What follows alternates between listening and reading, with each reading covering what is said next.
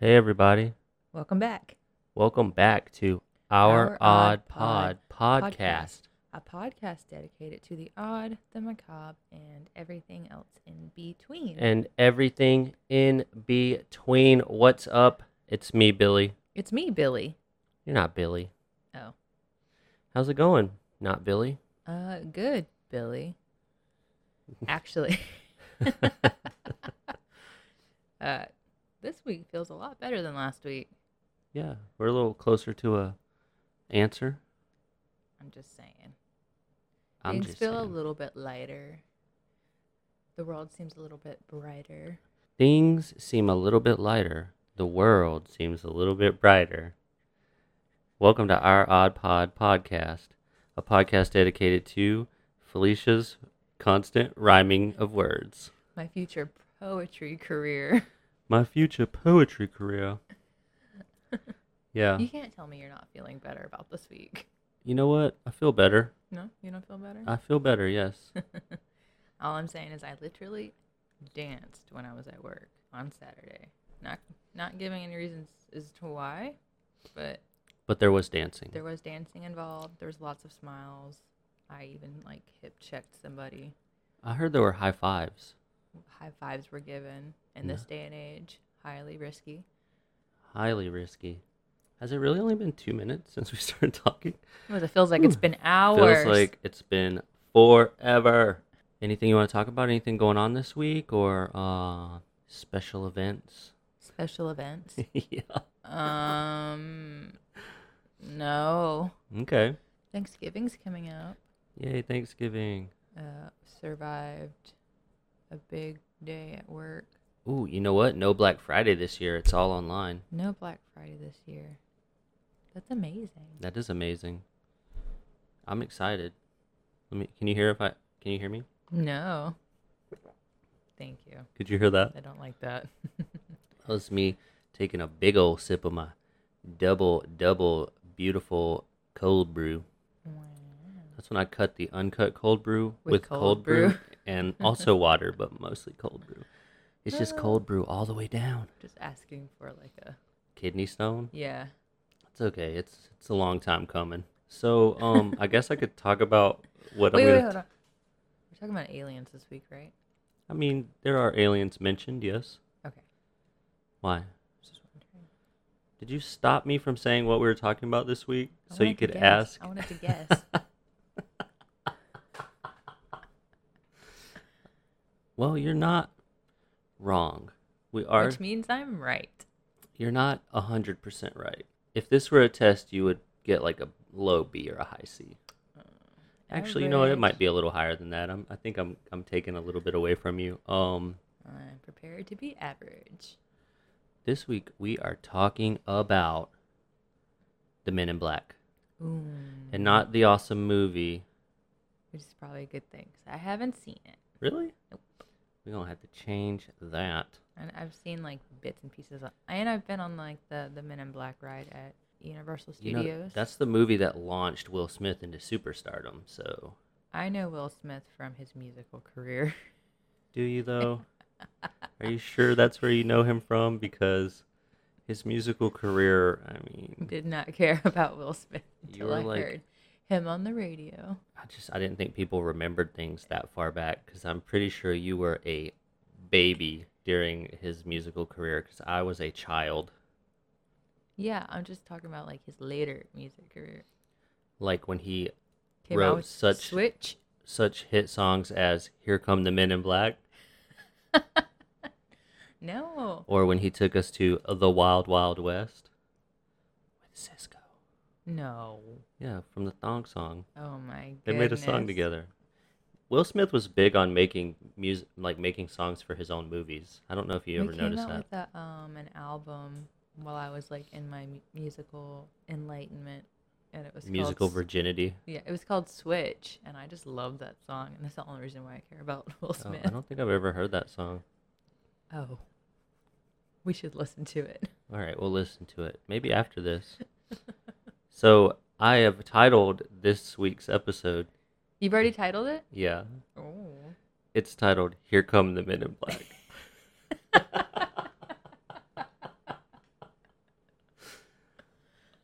So yeah, I guess we can get started. Let's do it. I'm gonna start it like I do every time I start it. Who are the Men in Black? There are men that wear black. Yes, mostly right. In I feel like, without like making fun of things, I feel like I know a little bit about the Men in Black. yeah. Yes. I mean, most of it's right in the name.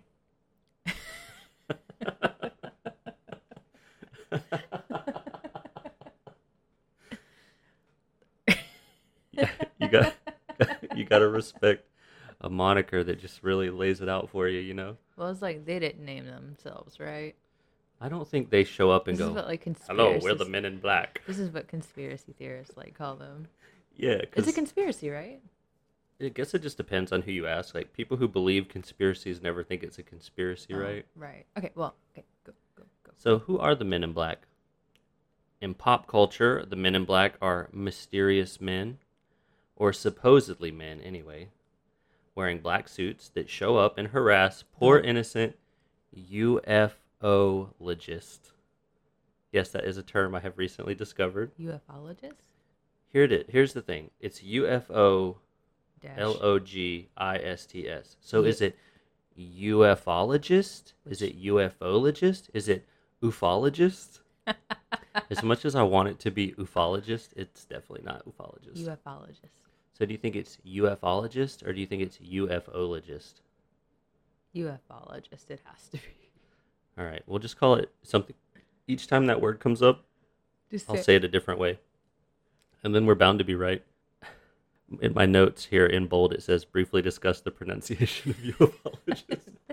Just check that off. So we're going to tick that box because we did it.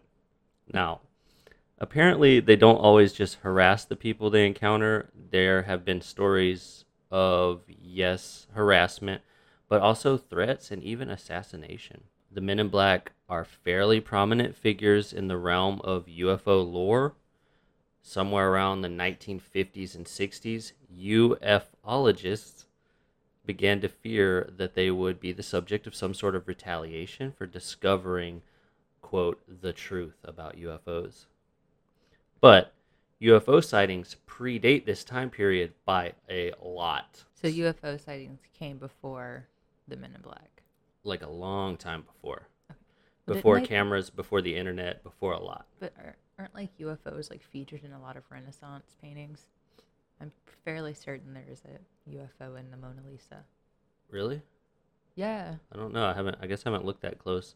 But they do pop up in like art from different time periods. And in fact, like without getting completely into ancient alien theory, there's a ancient Indian book where they describe the gods battling with weapons that are like very akin to nuclear bombs and moving around in ships that could be like thought of as either planes or spaceships. So we're like moving like parallel with aliens in this. I guess so, yeah. The book is called the Mahabharata. Yeah.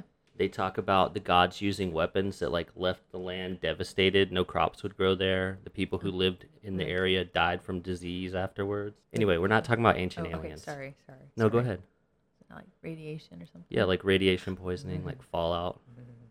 So that's pretty interesting. I don't know. To derail you. It's okay. My actual goal is to derail you like every time we do a thing, so it's fine. Bring it on.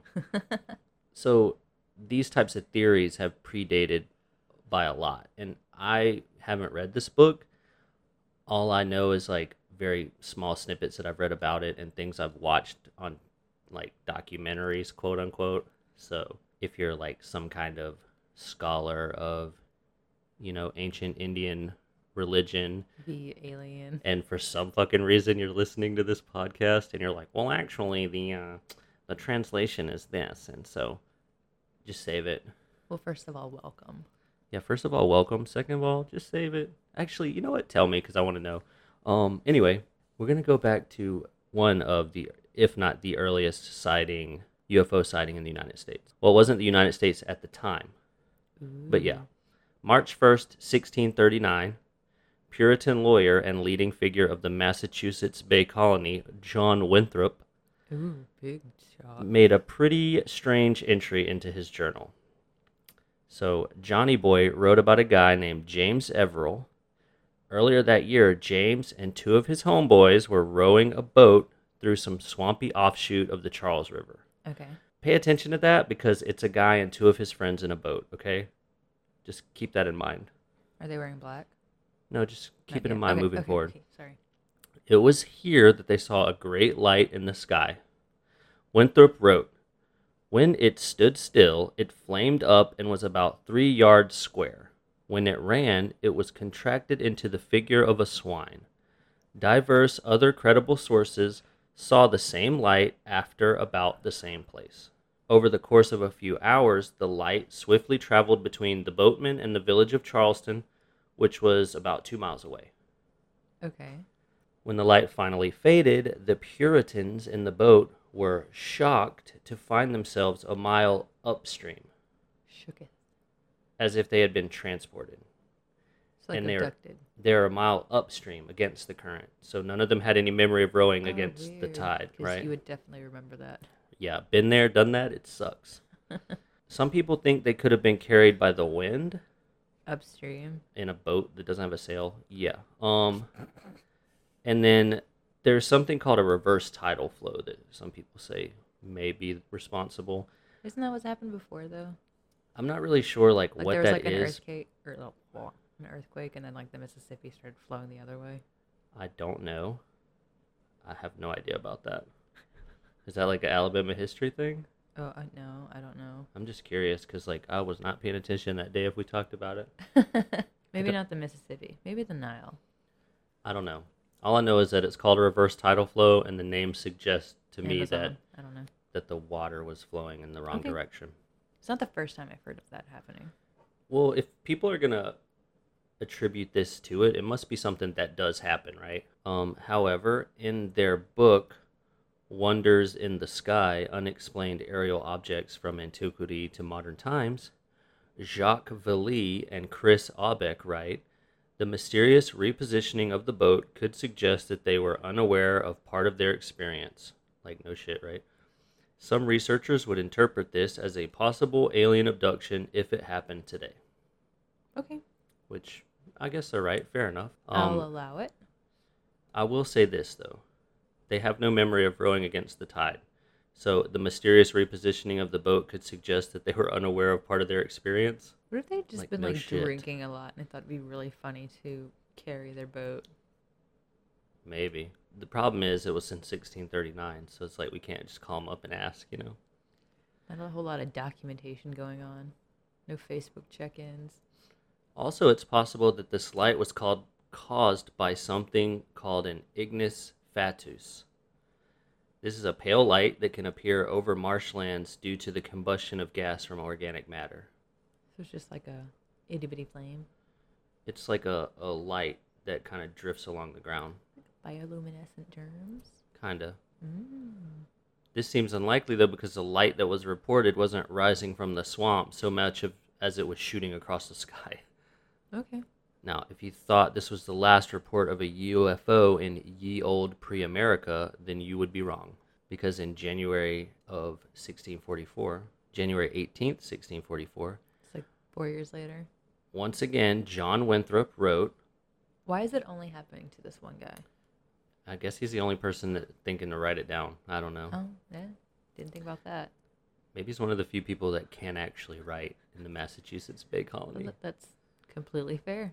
About midnight, three men in a boat, right? Anyway, about midnight, 3 men coming in a boat to Boston saw 2 lights arise out of the water near the north point of the town cove, in form like a man, and went at a small distance to the town, and so to the south point, and there vanished away. He's describing aliens as like little orbs of light. To be fair, at this point, no one's saying aliens. They're just talking about weird lights in the sky. Okay. Because they're 1600s Puritans, and they don't fucking know what I think they were like They probably have no concept of like, seeing ghosts. hang in there. A week later, he again dear diaried about an unexplained celestial event over Boston Harbor. He wrote, "A light, like the moon, arose over the northeast point in Boston and met the former of Noddle's, I could be saying that wrong, Noddle's Island, and there they closed in one, and then parted, and closed and parted divers times, and so went over the hill in the island and vanished. Sometimes they shot out flames, and sometimes sparkles. This was about 8 of the clock in the evening, and was seen by many. About the same time a voice was heard upon the water between Boston and Dorchester, calling out in a most dreadful manner, 'Boy, boy, come away, come away,' and it suddenly shifted from one place to another a great distance, about 20 times. It was heard by divers godly persons. About 14 days after, the same voice in the same dreadful manner was heard by others on the other side of the town towards Noddle's Island." Now, John Winthrop obviously did not think these events had anything to do with aliens. At least, I'm pretty sure he didn't. The next part isn't... Did he have like an idea of what it was? He did. Or he had like his own guess? He did indeed. Oh, okay. And this next part is his guess, which it's not super relevant to the topic, but given the nature of our show, I think it would be a huge mistake to leave it out. Well, let's hear it. Because the governor noted that the most recent of strange events had occurred near the site of an explosion.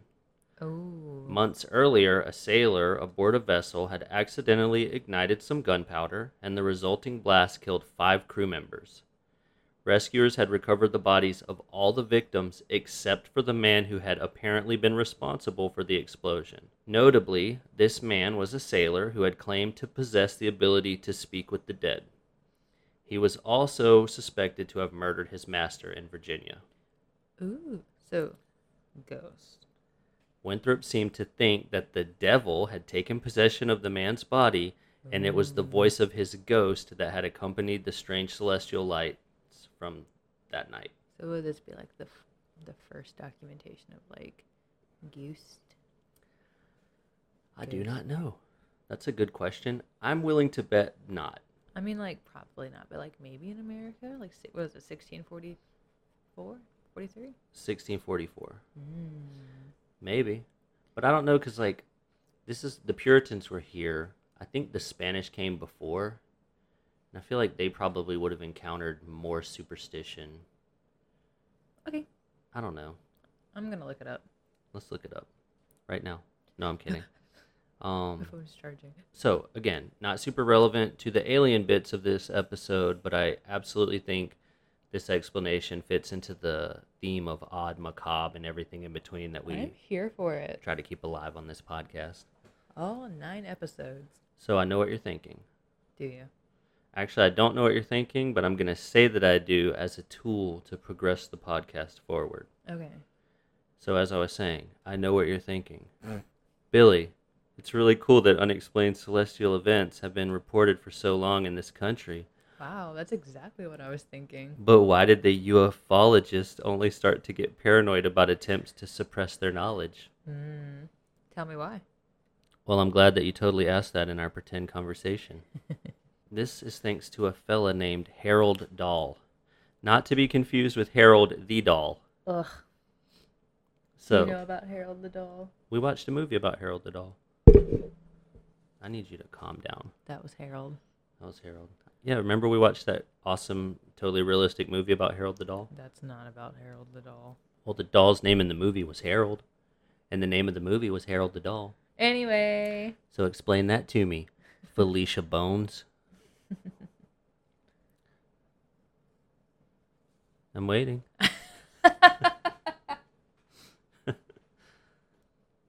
So Harold's story is quite possibly the origin of the Men in Black lore. Okay. I was going to say mythology or reportings, but lore seems more belief neutral, right? Anyway, June 27th, 1947. We're only 3 years later. What? Oh, never mind. June 27th, 1947. I was like, wow, it's only 3 years. A man, a dog, a boat. Oh, and there's also a boy there. Harold was on casually a boy there. Harold was on a boat gathering logs near the eastern shore of Washington's Maury Island, and he was not the father. Just kidding. I'm pretty sure he was the father. Otherwise, we're going to need to discuss the boy on the boat, right? No, I'm just kidding. Maybe It not. was his son, Charles. As the story goes, 6 donut-shaped thingamabobs appeared in the sky. Do they really describe it as thingamabobs? Totally. No, that's me. I described them as thingamabobs. Okay. And they appeared in the sky, hovering about a half a mile above his boat.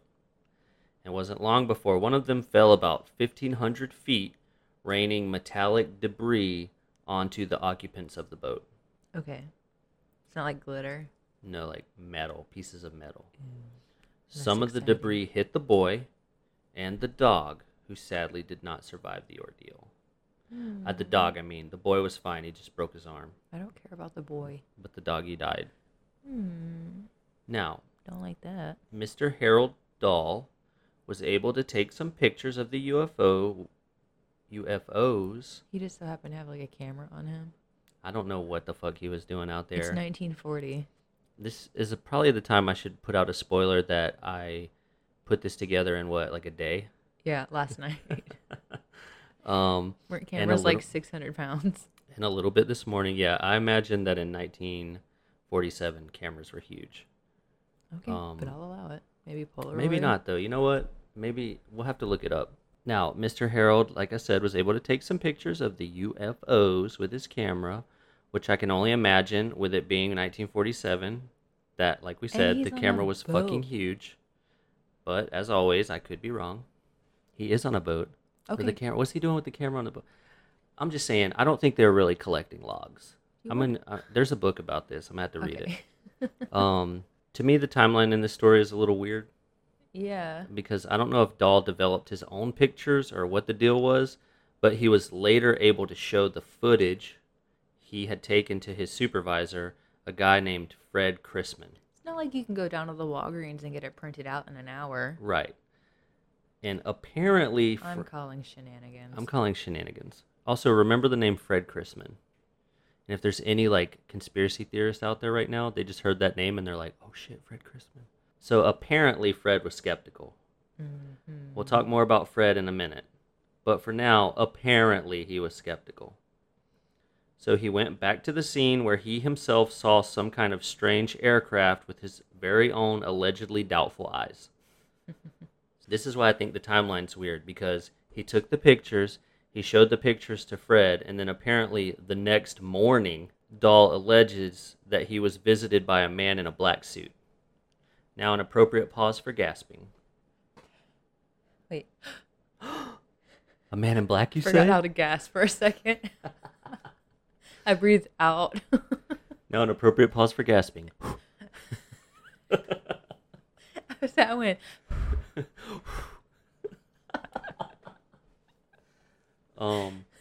Yes, a man in black. This is why it's weird, because he took the pictures the same day he supposedly showed the pictures to Fred, and then the next day, this dude shows up. I don't believe that. So somehow I'm gonna Google it later, and it's gonna be like 1 hour printing was totally a thing. As far as I know, this story's a little, Okay. there's like some hoaxy vibes, obviously. But anyway, somehow they ended up at a local diner.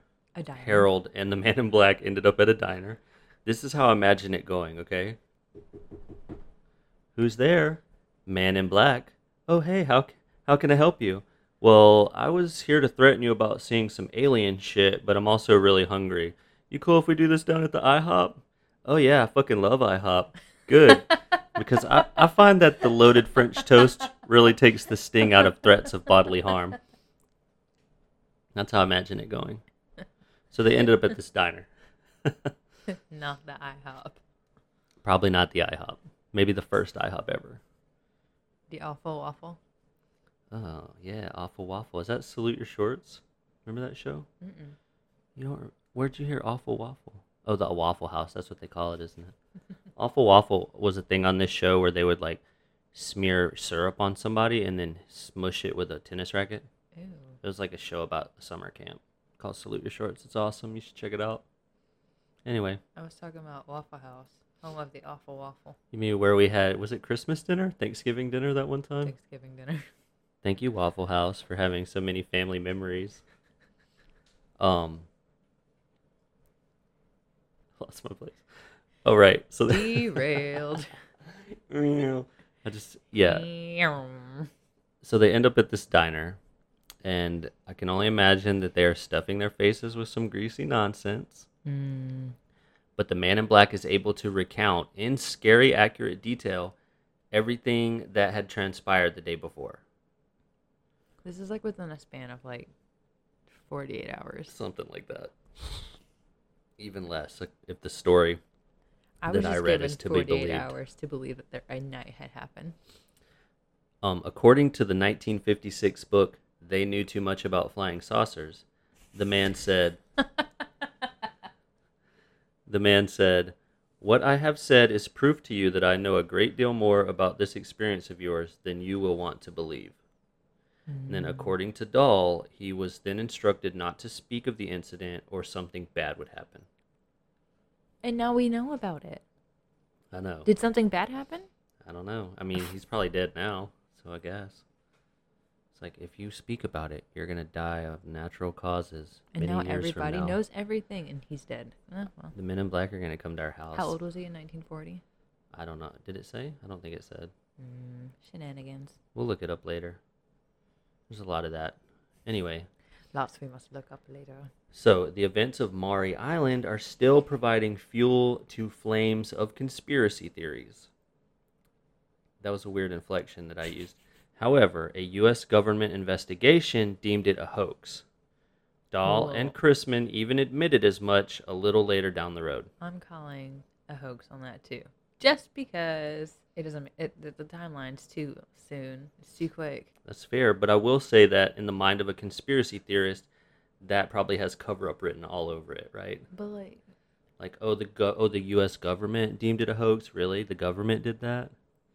Okay, but the guy sees lights. His dog dies. Mm-hmm.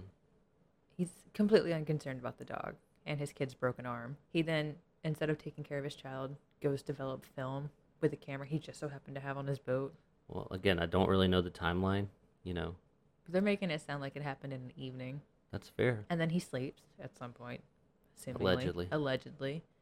Wakes up the next morning, meets this guy at his front door, then go down to the Awful Waffle and get some like eggs and hash browns. Maybe that's why they went to the diner, because he was mad sleepy from not sleeping for like a day and a half. And then like what? This guy just threatens him and he's like, cool. Yeah, apparently. Shenanigans. It's fair. That's a fair reaction. And also, but my point is that the government saying doing an investigation and saying it was a hoax. I don't need the government to tell me that it's a hoax. And then the people that were threatened not to talk about it also saying it was a hoax. It does still have kind of like, you could see where conspiracy people would probably still go along with this. I wish they could just see my face right now because okay. She's doing like the scrunchy face, unimpressed look. Okay. So anyway, on this note, seems like an appropriate time, especially with what you said, to skip back to Mr. Fred Chrisman. Skip back to him. Before any of this went down, Chrisman had written to Amazing Stories, which was a science fiction magazine that started in 1926, claiming that he had battled mysterious and evil underground creatures to free himself from a cave in Burma during World War II. Later, he would go on to have some weird ties to the JFK assassination. When did the LSD experiments go on? That's just what I want to know. He was subpoenaed to testify against Clay Shaw, who was one of a group of activists accused of being involved with elements of the CIA in the JFK assassination. So his involvement with the whole JFK thing is really weird, and there are a few more branches of the story, but that's not really what we're talking about. But we should talk about that. About JFK? Yeah. Absolutely. And now we've planted a seed for a future episode. Water it. Watch it grow. We're going to water it with cold brew. I'm not sure if writing to science fiction magazines and being wrapped up in weird conspiracy trials makes his alien claim seem more or less believable. but I'm going to judge him as Less. wackadoo. I was gonna say less believable. Yeah. I feel like those magazines are catered to the conspiracy theorist. I believe you are correct. Score. And up until this point, we have very briefly mentioned the Men in Black, which is supposed to be the topic. So let's just double back a I teeny forgot bit. what the topic was.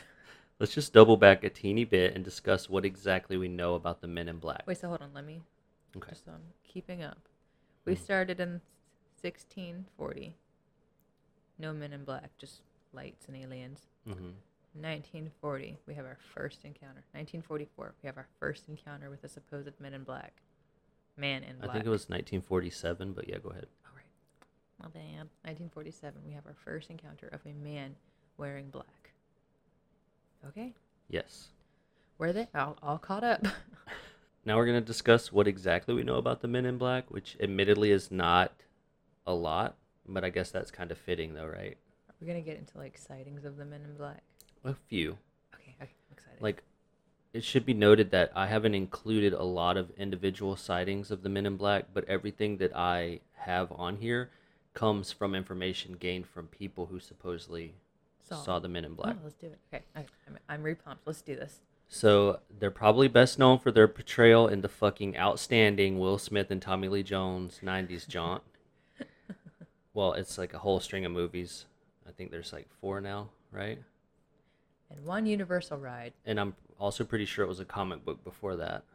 Anyway, the movie shows the Men in Black as a sort of benevolent quasi-government agency that's keeping an eye on alien activity on Earth, as well as protecting the planet from extraterrestrial threats. Mm-hmm.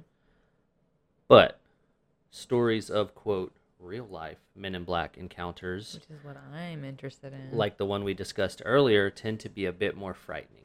They always involve a menacing presence sent to terrify witnesses, and they seem to have a pretty high success rate. Yeah. Or do they? Because we've heard about them, right? Often people... Do you think there's like more and we just haven't heard about them? Maybe. Often people who encounter these darkly clad specters wait several years before speaking out about the incident. Okay. And one thing I found rather interesting was the fact that these encounters often have supernatural undertones. Okay. But let's not get ahead of ourselves, though. A typical encounter with the Men in Black usually involves an individual who may or may not be a UFO investigator or ufologist. Ufologist. Not long after having had some sort of extraterrestrial or UFO-related encounter, they are approached by mysterious people wearing black suits and sometimes hats. Do you ever see like their skin? Do sometimes see their skin. Often their arrival is preceded by phone call. Often their arrival is preceded by phone call. No. Often their arrival is preceded by a phone call or some other cryptic form of communication warning the poor innocent ufologist to stop investigating or discussing whatever it is they are investigating or discussing. Men in Black may or may not offer some kind of official identification. If they do, the names given will be false, attached to organizations that they do not like actually a briefcase, exist. Right? Some of them probably carried briefcases.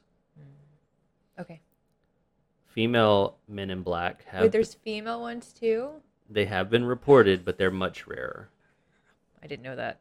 The vehicles they drive and the style of clothes they wear, and even the speech they use can often be anachronistic for the time period. What is anachronistic? It's like old-fashioned. So, for example, in 1967, a Mr. Robert Richardson reported that the Men in Black arrived for his encounter with them in a 1953 black Cadillac, which, I mean, like, isn't a huge stretch to be driving a 1950-something in 1967, because, like, people still drive 1950 shit, right? Still driving 1992 Honda Accords here in 2020. But still, if the Men in Black showed up here, they'd probably be driving, like, a 1995 Crown Victoria. It's got 3 hubcaps. Yeah. My mom used to drive a white Crown Victoria, and everywhere we went, people thought we were the police.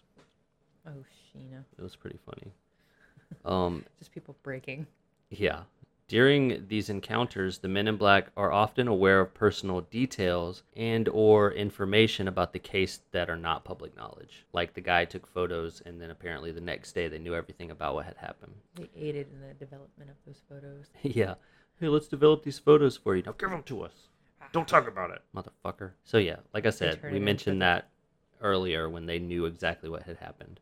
Ultimately, they are there to suggest the witness or investigator forgets what they saw or discontinues their investigation into whatever. Sometimes violence is implied or even threatened, but contrary to something I believe I mentioned earlier, there do not appear to be any actual cases in which violence was inflicted. So, rewind, I think I said something about assassination. Yeah. Yeah, apparently that has never happened. They so. just threaten. If I could just contradict myself for We a only moment. threaten assassination. We don't actually do it. And that's why you proofread your notes, folks. In 1952, UFO researcher Albert K. Bender alleged that he received the following warning. Okay. We have been watching you and your activities. Please be advised to discontinue delving into the mysteries of the universe. Don't We like will that. make an appearance if you disobey. I don't like that. Yeah, crazy, right? So what was his deal? Like, what was he doing? We talk about that Oh, okay. in a bit. I'm just getting ahead of myself. However, there are times that certain materials are confiscated. They like and- take things. Yeah, and I believe the first time I ever heard about the Men in Black involved a story where a couple of them showed up to take some tape that a ufologist had made of some UFOs or something to that extent. Yeah. He wouldn't give them the material. And then they And killed him. No. Later, he returned home or to his office, and he found that it had been ransacked. Did they Apparently, get the tapes? in an attempt to locate the withheld material. Yeah, Did they get them though? I don't think they did. Ooh. It was some The like Men in Black failed.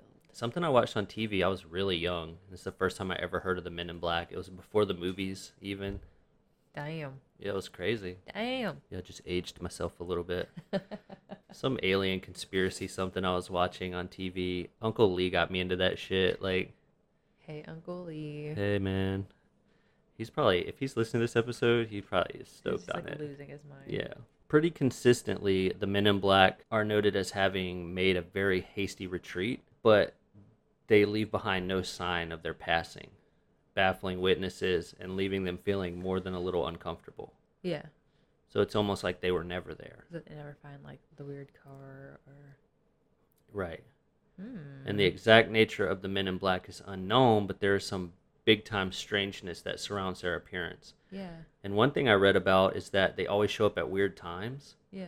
Like, I think when there's less of a chance of there being other witnesses, maybe like slightly inappropriate times they'll show up early in the morning or in the middle of the night, kind of. So like if they ever get like caught on camera, you can never see their faces and. Yeah, and many reports emphasize their inhuman appearance and behavior, such as ill-fitting clothes. I've also heard. I'm sorry. Sorry, go ahead. They're just being like ghostly white. Or like, Yeah.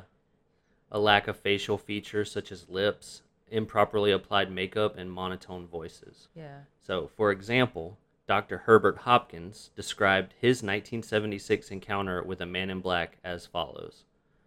This character was as bald as an egg. He didn't even have...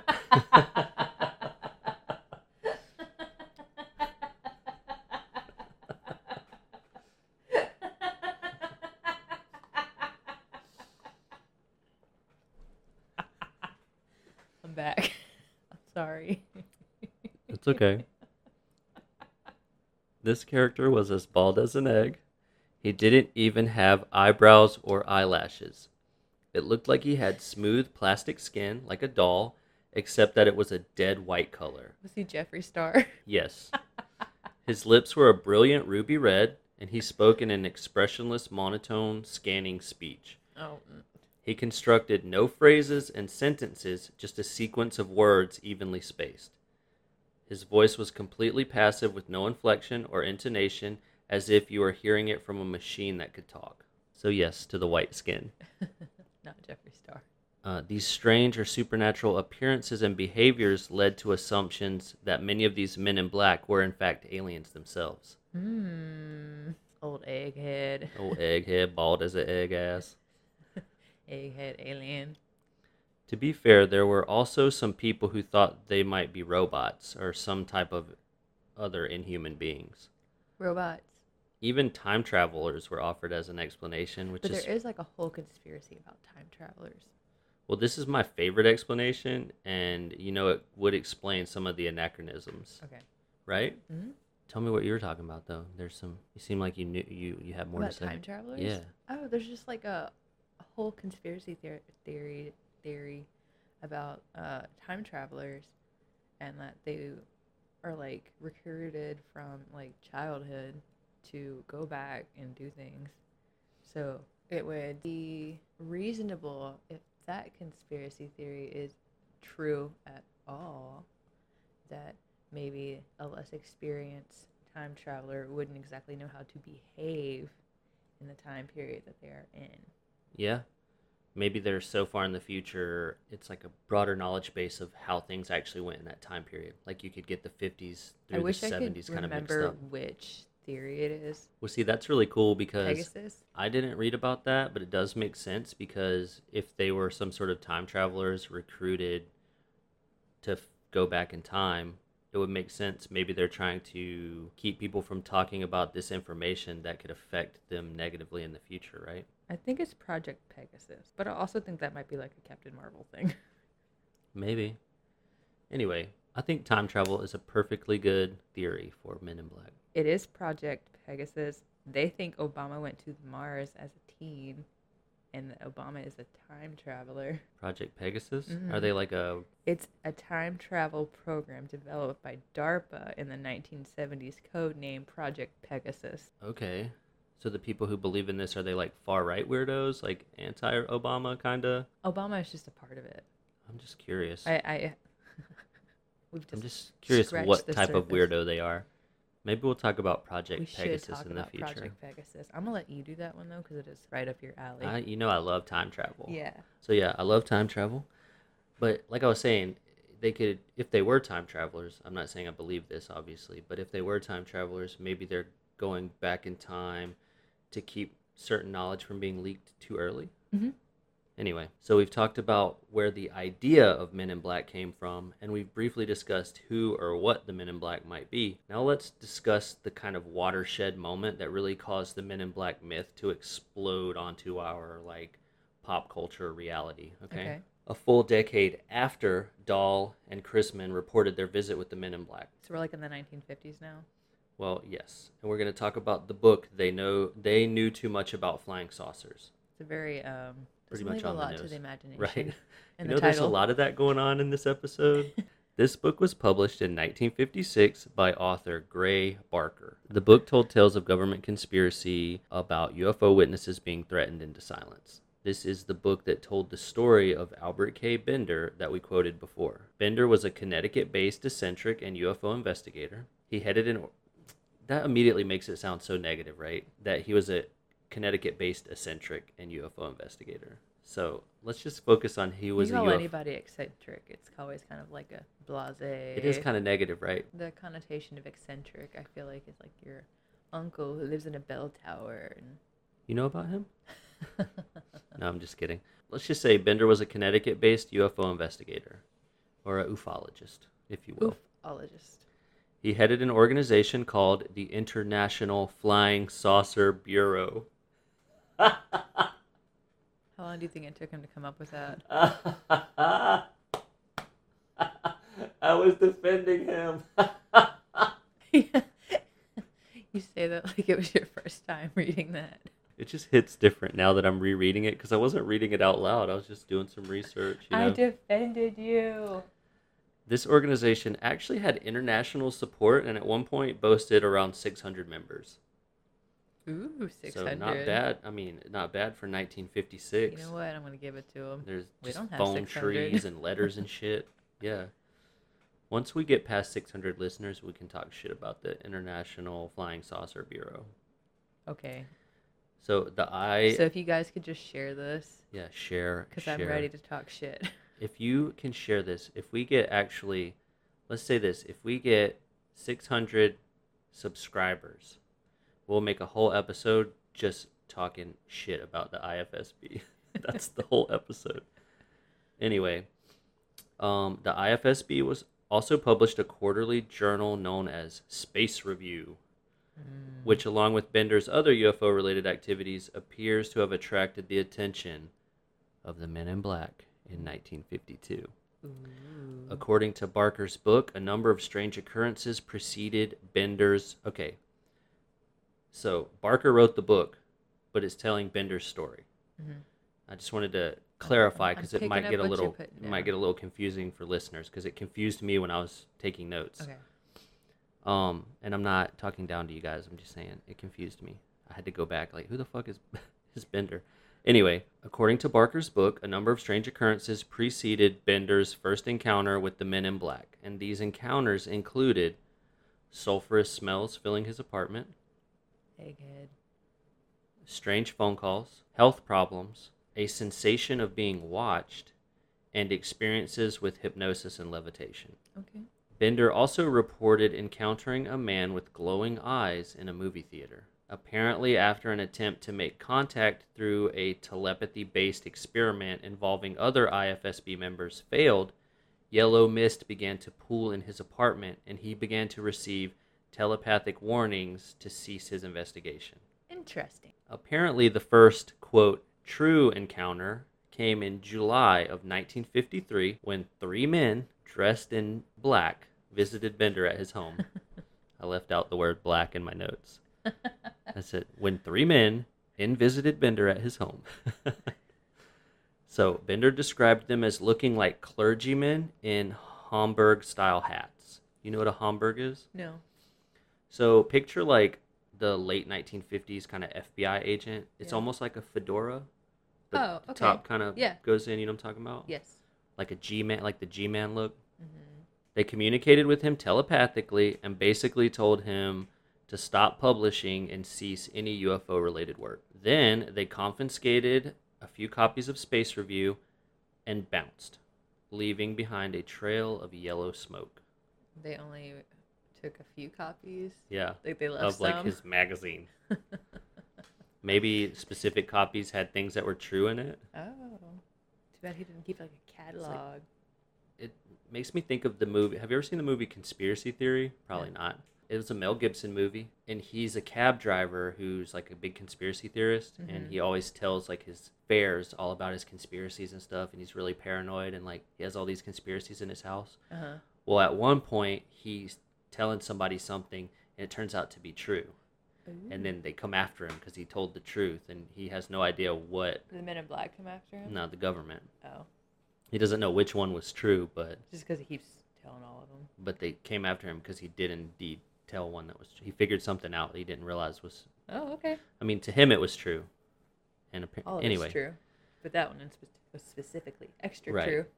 Anyway, that one was the extra true one. They came after him, tried to kill him.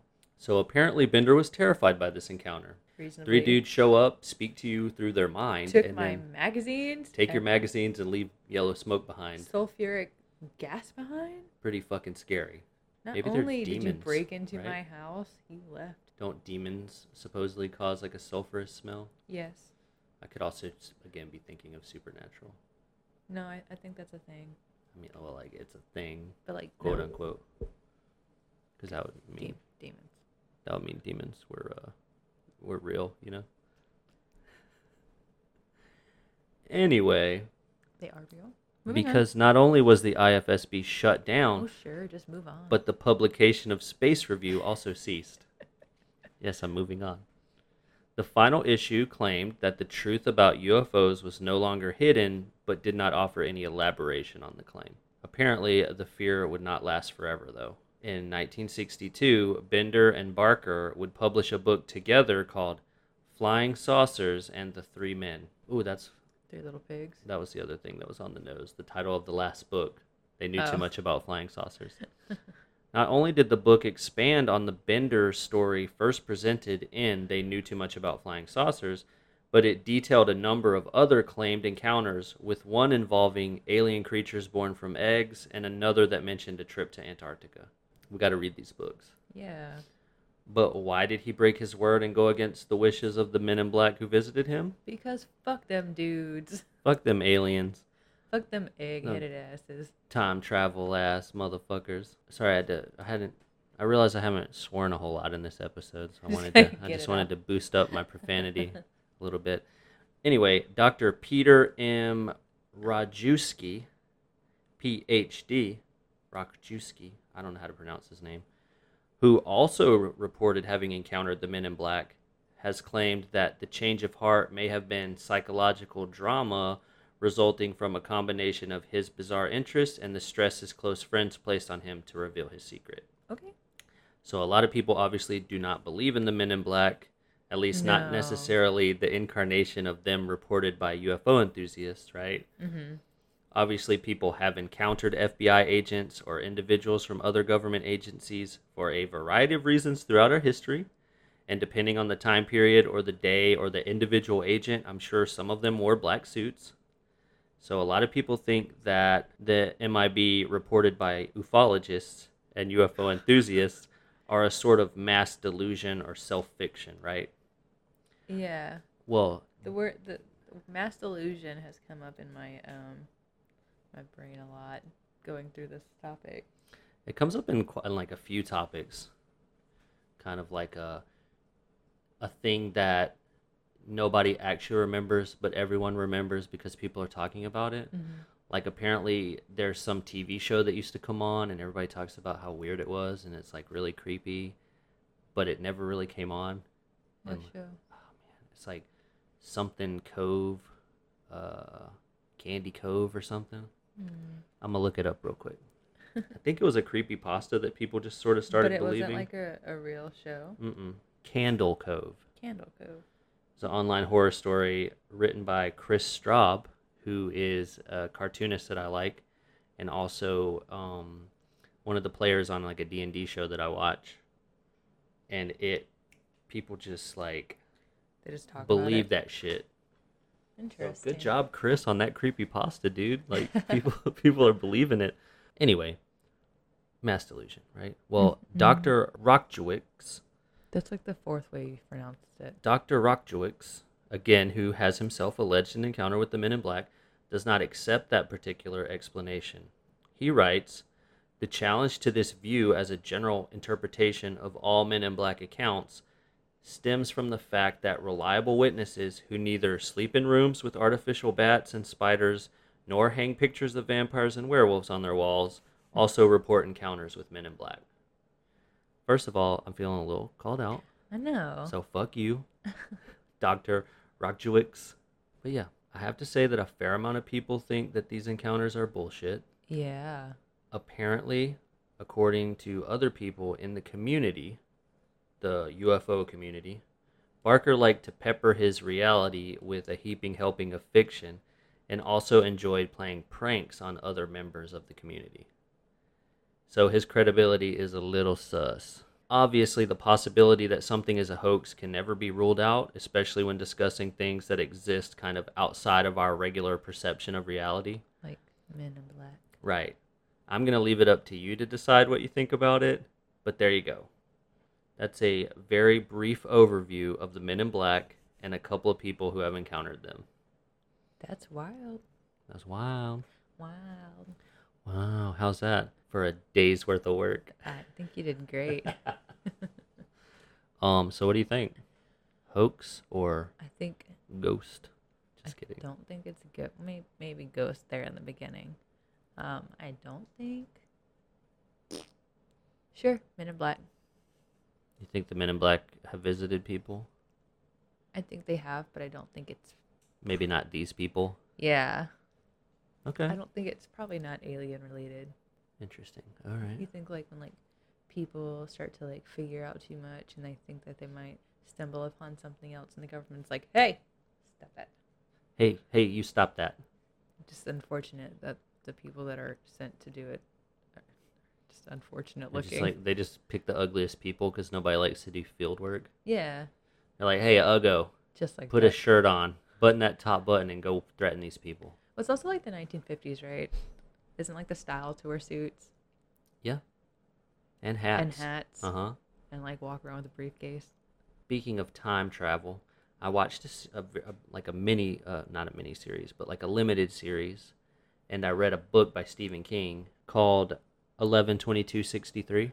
And it's a time travel book where the guy goes back in time to try to stop the assassination of JFK. Yeah. And one of the things that the person who told him about, like, the time portal or whatever, like the hole in time, he's like giving him a bunch of instructions because he was dying and he wasn't going to be able to do it. He wanted him to do it because he was younger, right? He's like, you got to get a suit, you got to get a hat and like a haircut and shave, or you're going to stick out big time. And when he first goes there, he has long hair, he has a beard, and people are fucking suspicious of him. Like he's some kind of dirty fucking hippie. Yeah, hippie. Right. Yeah. Right before he's hippies got were like a thing. He's got a t-shirt on. People are like, what the fuck are you wearing? What is a t-shirt? Yeah, no. So it's pretty cool. It's a good book. It's probably one of my favorites. Anyway, that's all I have about Men in Black and aliens. So, I mean, for now. For now. Anyway. Sorry. It's okay. For those of you listening, Felicia just played a little bit of a Will Smith song, which you will not hear. Ooh, plug that shit in the description. Plug it in the description. The part where, what is it? The episode where Felicia played part of a song you won't be able to listen to. Okay, don't do it. What? Plug what? I don't get what you're saying. Put the song in it. Like a link? Yeah. Oh. I don't know if we can do that. Okay, well, don't do it. If you want to know what the song is, just email me. Well, we talked about it. Anyway, thanks for listening to another episode of our Odd Pod podcast. I think Felicia's struggling. Where we also very briefly review copyright laws at the end of the show. Check us out, www.ouroddpodpodcast.com. We have a banner. We have a banner. With all of our stuff on it. Yeah, like a sidebar. Click that sidebar. We got Spotify links. We got Stitcher links. We got Instagram. We got personal Instagram, Facebook, Twitter. Email. DarrenCurtisMusic.com. He's on there too. He does our intro and outro. We love him. He never responded to my email, but you know what? He's probably busy.